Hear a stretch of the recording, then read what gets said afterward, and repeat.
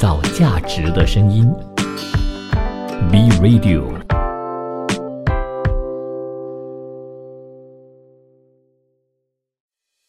追踪亚洲市场趋势，紧随全球经济脉动。亚洲财经资汇报。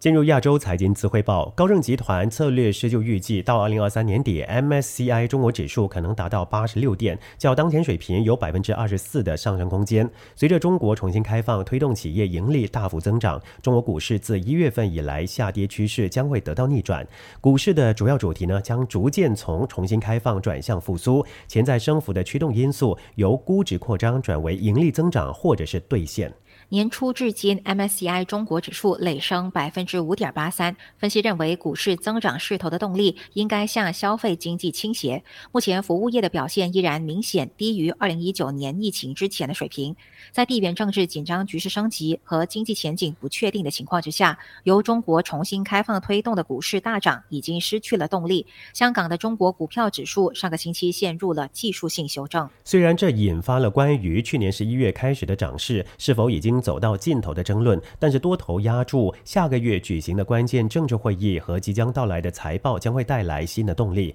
尽管如此，在美国国务卿布林肯以及中共中央外事工作委员会摄任王毅的会晤，凸显美中关系依旧紧绷，令投资者依然是保持谨慎。一些市场观察家预计，随着投资者将注意力转向基本面，中国重新开放贸易下的经济复苏将会缓慢成长。投资者可能需要具体的证据来证实，随着周期向增长过渡，基本面确实在改善。1月至2月的宏观统计数据、两会以及中国企业的季度盈利将会是需要关注的重要因素。下来继续关注中国华兴的这件事情。知情人士透露，对于华兴资本董事会主席包凡失联之事，中国一些全国性商业银行作为债权行也颇感意外。部分银行就此事呢向华兴资本进行业务问询，以评估与这家公司的业务往来。事发突然性的一定程度上呢，折射出中国商业环境缺乏透明，即使像银行这样与政府部门有密切联系的主体，其实也不例外。彭博报道，知情人士表示，包括了上海浦东发展银行、交通银行、中信银行和招商银行等债权行要求华兴资本提供更多信息，以评估贷款以及其他业务往来的风险。一些银行近期还通过司法渠道确认包凡的处境。包凡上个星期突然失联，或者是与配合政府调查有关，这件事让中国商界精英们坐立不安。华兴资本是一家专注于科技行业的知名投行，包凡在公司是担任董事会主席。他在各个行业的人脉甚广备受一些大型公司所推崇，而华兴资本呢与银行一直保持业务往来。上述评估呢并没有触发银行要求马上偿付贷款。根据最近业绩报告，截至去年6月底，华兴资本合计大约23亿元人民币的存续贷款余额，以及49亿7千万元人民币的融资安排。2021年5月份，华兴资本公告指出，与交通银行香港分行牵头的银团，但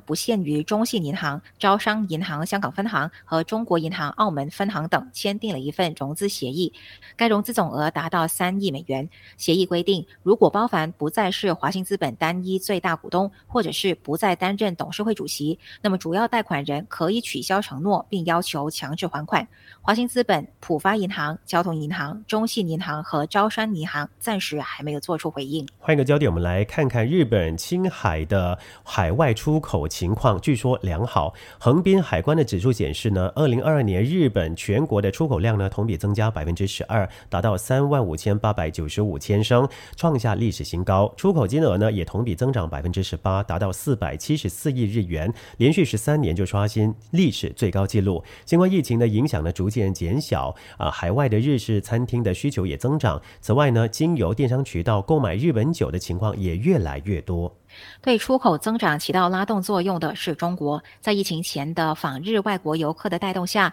日本清酒的人气高涨。在疫情之下，出口也实现了稳步增长。横滨海关指出，尤其是大吟酿等比较高级的产品好像比较受欢迎。从不同国家和地区来看，按数量计算，美国为9084千升，份额是居在榜首，其次是中国大陆7388千升，韩国4054千升，台台湾3076千升，香港2717千升。另一方面，按金额来计算，中国以141亿日元位居第一，力压美国的109亿日元。从各港口的出口份额来看，无论是数量还是金额，之前排名顺序长期以来都是神户港、东京港、横滨港。但从2022年按金额计算的份额来看的话，横滨港呢以25%位居第一。按横滨港的出口数量来计算的话，对中国出口呢基本占了一半。按金额来计算，对中国出口比例呢也达到67%。东京国税局就表示，面向海外的在线洽谈会越来越普遍，大力发展出口业务的企业也越来越多。目前受到311日本大地震引发的福岛核电站事故的影响，中国和韩国都在管制从福岛县等地区进口的食品。日本政府正在按照科学依据请求中韩取消管制。今后如果管制撤销，销路得以扩大，预计出口量将会进一步增加。韩国方面，他们国人的生活满意度在经济合作与发展组织 OECD 38个成员当中排名第36，处于偏低的水平啊。根据韩国先锋报报道，韩国统计局在2019年至2021年收集的数据显示，韩国人对生活质量的满意度为 5.9 分，满分是10分，大大低于 OECD 的平均分，也就是 6.7 分。调查显示，韩国人的生活质量满意度呢，只是高于土耳其的 4.7 分以及哥伦比亚的 5.8 分。如果只看2021年的得分的话，较1年前有稍微的增加，从6分上升到 6.3 分。但是月收入低于100万韩元的低收入群体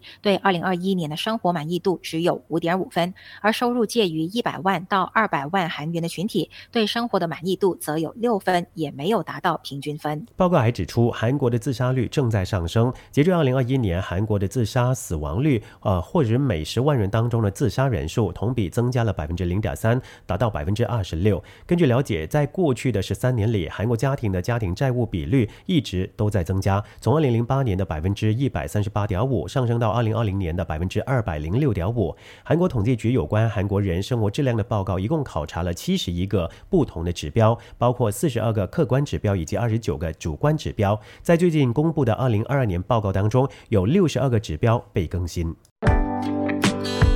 创造价值的声音 B Radio